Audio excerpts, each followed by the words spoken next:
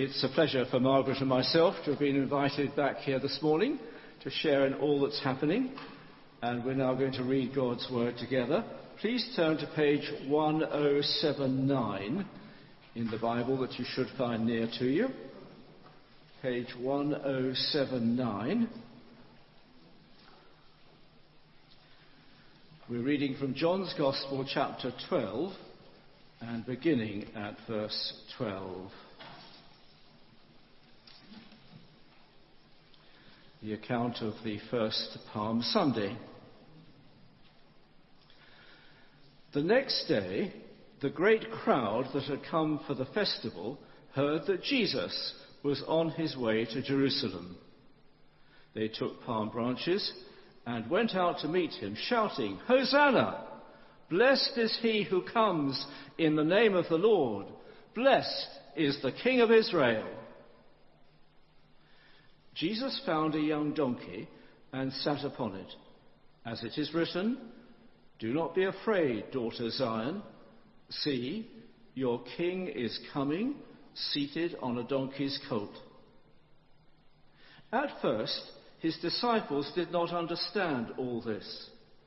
Only after Jesus was glorified did they realize that these things had been written about him and that these things had been done to him. Now the crowd that was with him when he called Lazarus from the tomb and raised him from the dead continued to spread the word. Many people, because they had heard that he had performed this sign, went out to meet him. So the Pharisees said to one another, "See, this is getting us nowhere. Look how the whole world has gone after him." This is the word of the Lord. Now please turn back to page 955.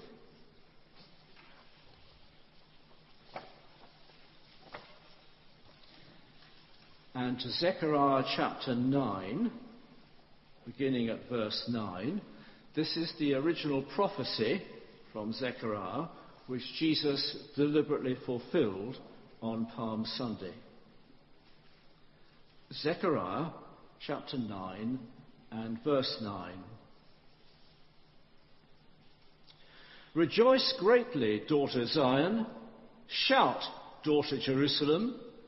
See, your king comes to you, righteous and victorious, lowly and riding on a donkey, on a colt the foal of a donkey. I will take away the chariots from Ephraim and the war horses from Jerusalem, and the battle bow will be broken. He will proclaim peace to the nations. His rule will extend from sea to sea and from the river to the ends of the earth. As for you, because of the blood of my covenant with you, I will free your prisoners from the waterless pit. Return to your fortress, you prisoners of hope. Even now I announce that I will restore twice as much to you. I will bend Judah as I bend my bow and fill it with Ephraim. I will rouse your son, Zion, against your sons, Greece, and make you like a warrior's sword." This is the word of the Lord. Thank you, Tony, very much. And let's pray and ask God that he would help us to understand, especially the passage from John, but we'll also look at Zechariah. Father, please would you, by your Spirit now, help us with our minds to grasp the great truths here. And we pray, Lord, too, that you would help us to see what difference this needs to make in our lives. For Jesus' sake, we pray. Amen.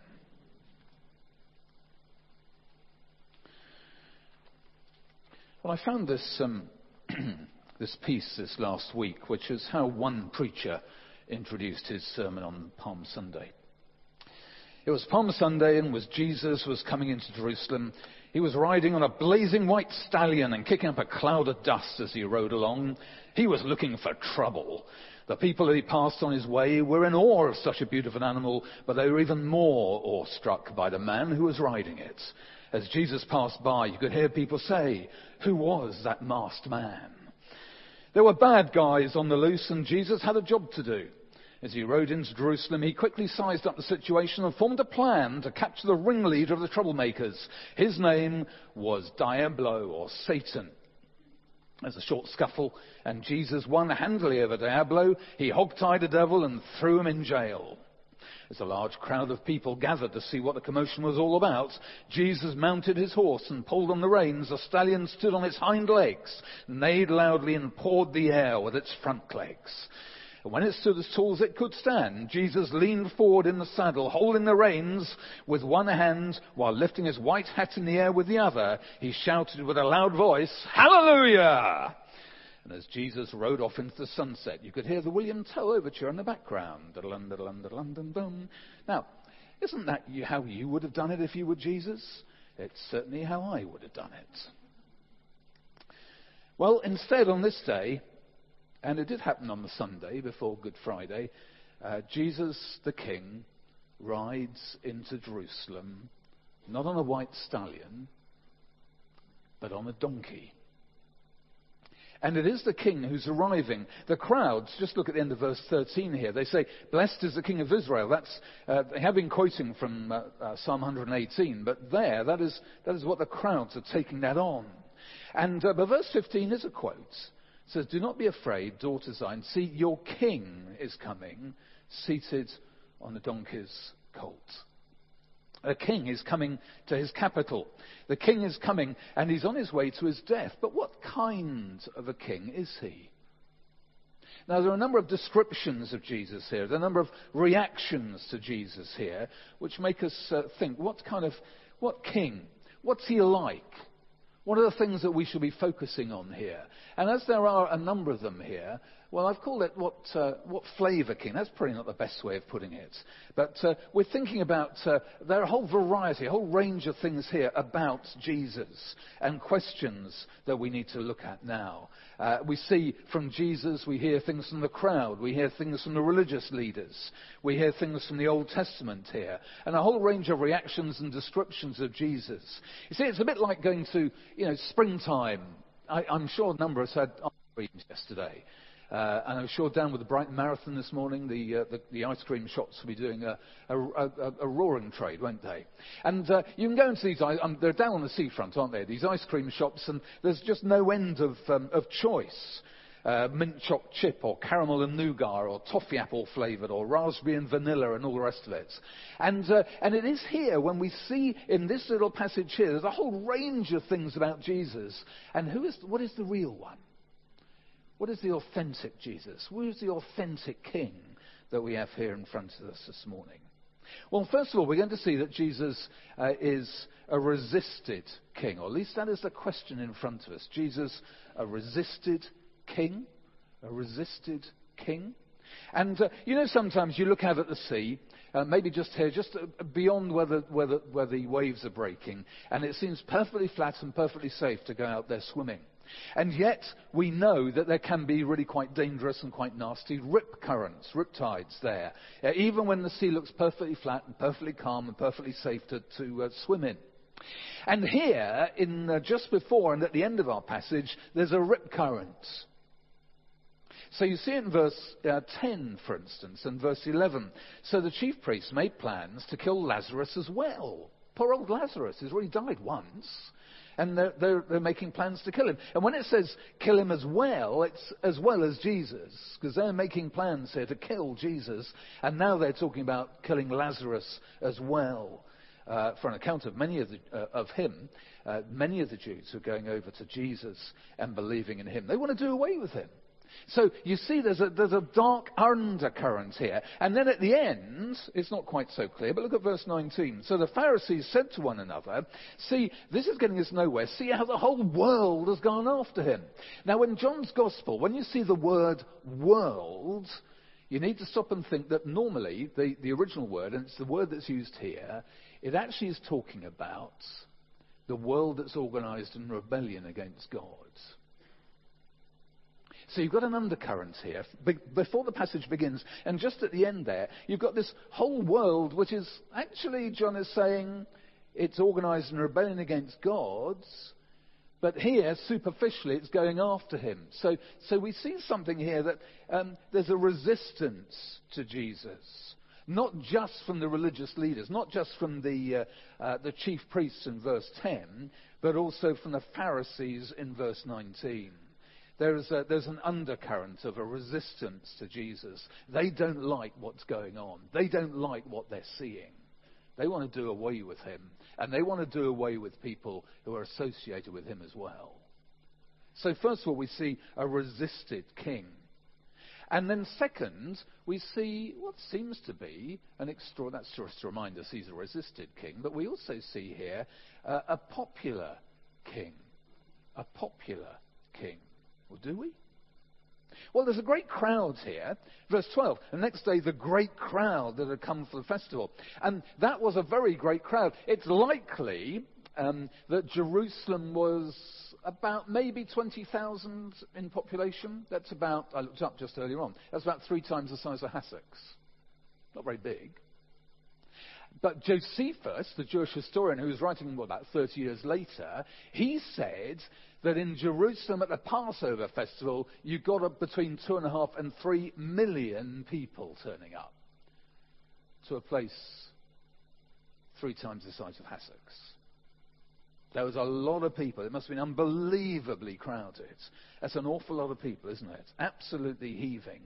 And you look at the end of verse 12. We don't know how they knew that Jesus was on his way, but he was. They go out to meet him. And it's interesting because Jesus' ministry up to this point has been fairly withdrawn, wanting to focus on his disciples and so on, withdrawing from the limelight and the center stage. But now he really is the focus of attention, and deliberately so. And the crowd grabbed palm branches. A couple of hundred years before, these had been a symbol of the Jewish state. So, if you go to Cardiff Farmers Park particularly, there we are, you see the Welsh rugby fans with their daffodils, looking ridiculous, but anyway, it's all good fun, isn't it? And but if you, for the Jewish state, they didn't have daffodils or leeks or whatever, but they had palm branches. It was, if you like, it's the thing that they had, and they would wave it. If your king was coming, you would wave the palm branches to welcome him. If there was a victorious general coming through your town, you would wave palm branches to welcome him as well. And they're using those and saying, Jesus is king. And the crowds are shouting this. So they say, blessed is he who comes in the name of the Lord. Blessed is the King of Israel in verse 13. He's seriously popular, isn't he? You think this is wonderful. But is it that popular, do you think? Given what happened 5 days later? It's very easy to get carried along by a crowd, to join in with the shouts and the praises, but not really to believe it. Maybe we've been that at sports fixtures. Maybe we've been like that this morning. It's very easy, isn't it? It's easier just to join in with everyone else rather than to go against the flow. Well, there were a lot of people there, but was Jesus a popular king? How popular do you think he really was in people's hearts at that time? He certainly wasn't very popular on Friday. Then there's a question, was he an understood king? Was he an understood king? The crowds really understand Jesus? Did they really get him? Did they really see who he was? Someone's written this little ditty. They missed him. They were looking for a lion. He came as a lamb, and they missed him. They were looking for a warrior. He came as a peacemaker, and they missed him. They were looking for a king. He came as a servant, and they missed him.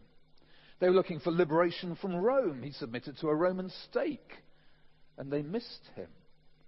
They were looking for a fit to their mould. He was the mould maker, and they missed him.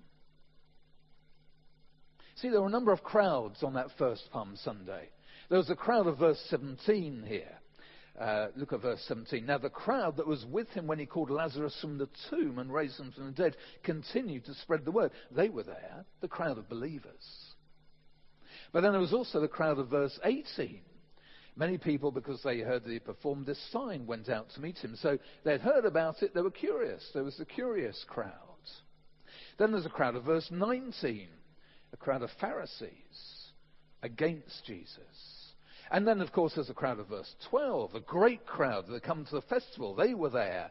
And from them, there was another crowd shouting, Hosanna, blessed is he who comes in the name of the Lord. Blessed is the King of Israel, but carried along the crowd.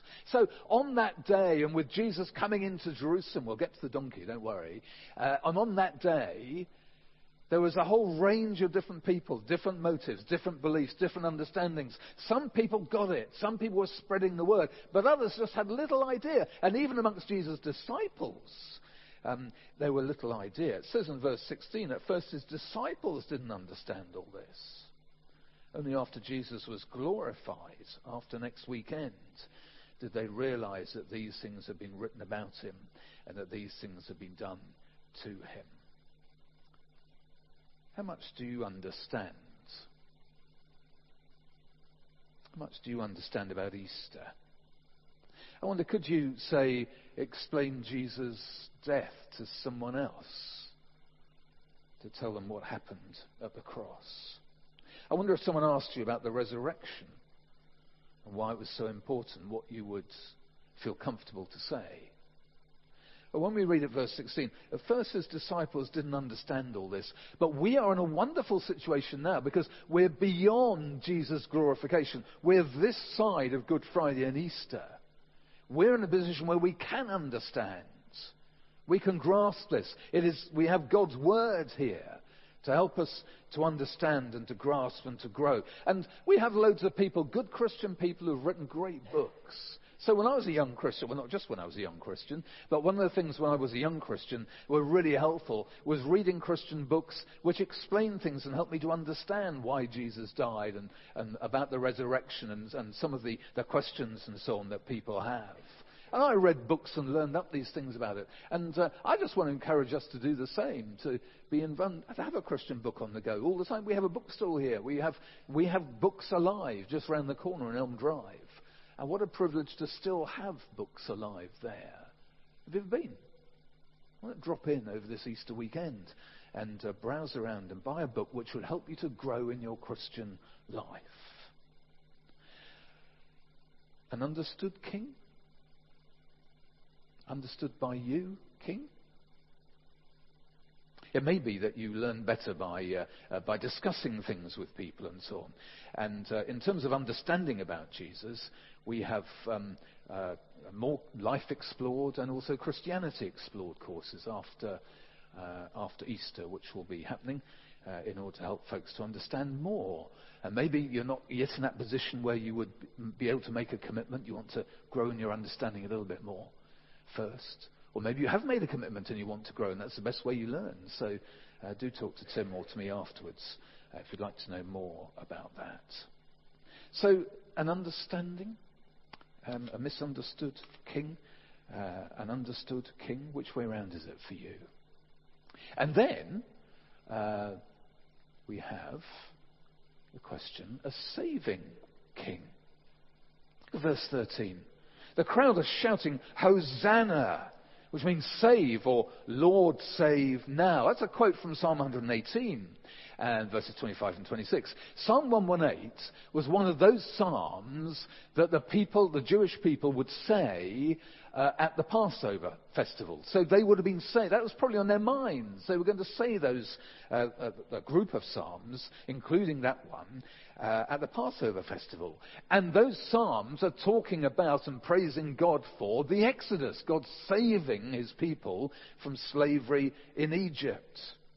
And we have here a king who is coming to be the Saviour.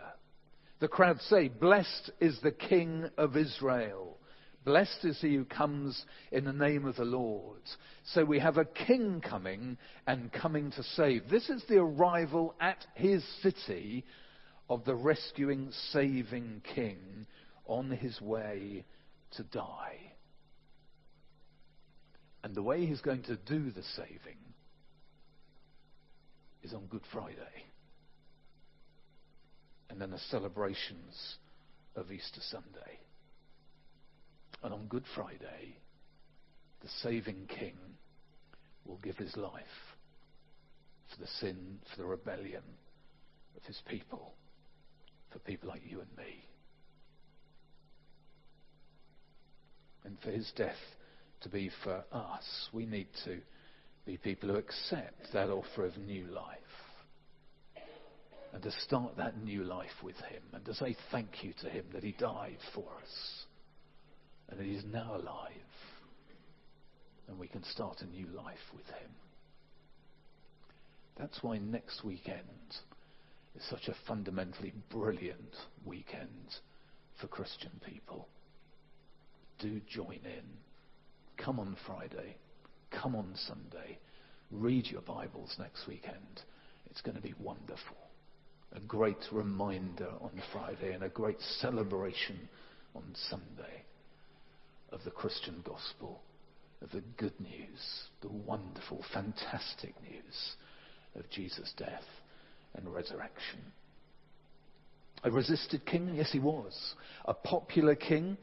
Yes, to an extent, but people were very fickle. An understood king? Yes, by some, but not by many. A saving king? Yes.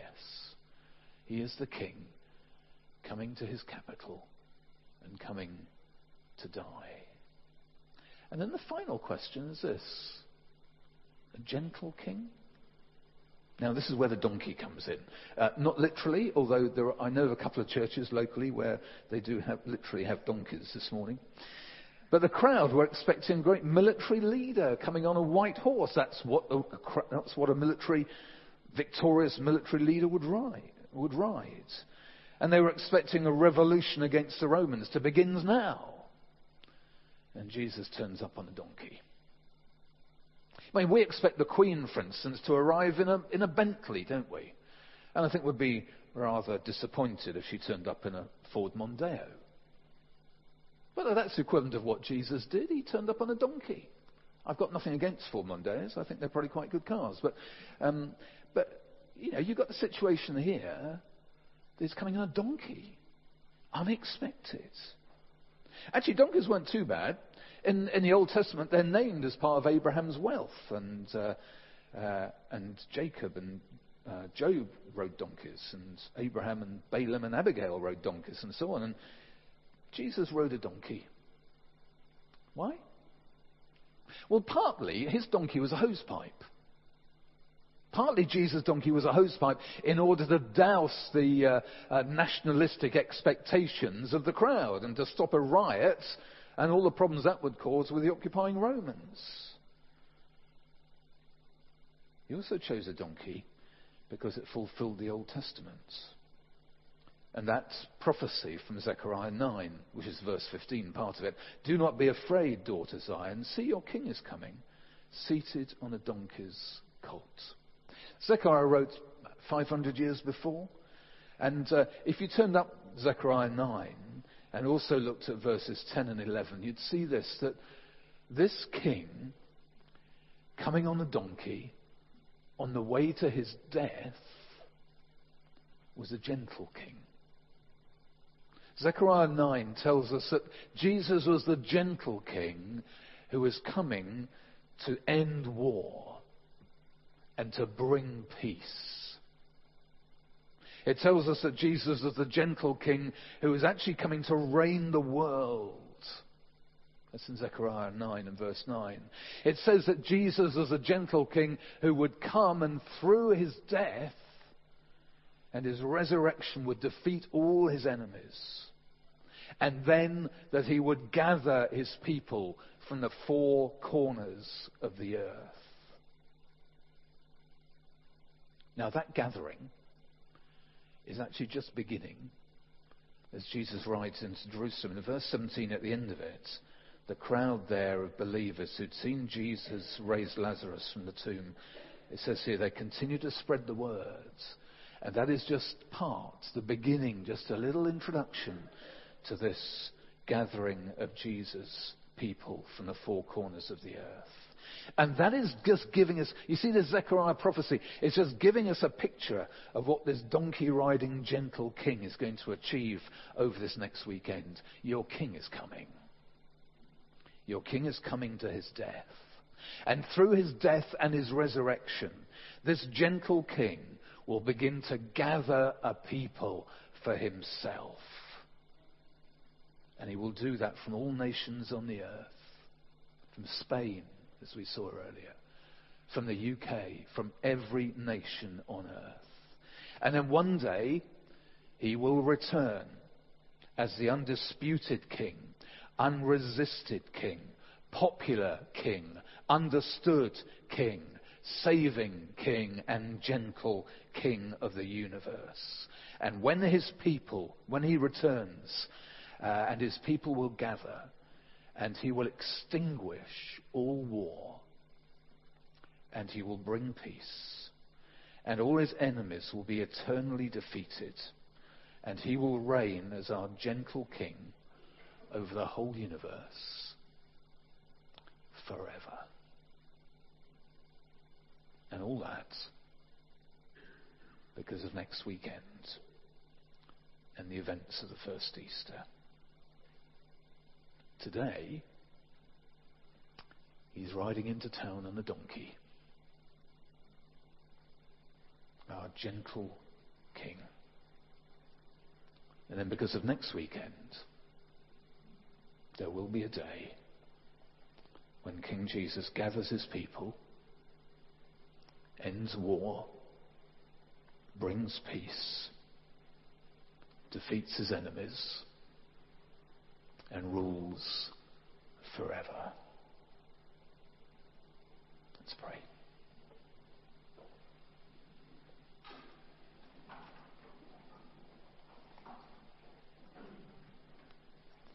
King Jesus, we rejoice as we see you coming to Jerusalem. We know what you are heading for.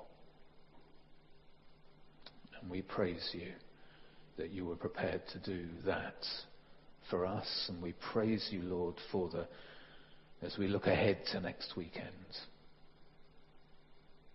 Lord Jesus, thank you that you are our gentle King, coming to Jerusalem to die for us. We pray, Lord, that you would help us to understand more of what you have done for us. We pray, Lord, you'd help us to put our trust in you. We pray you'd help us to live for you, for your name's sake. Amen.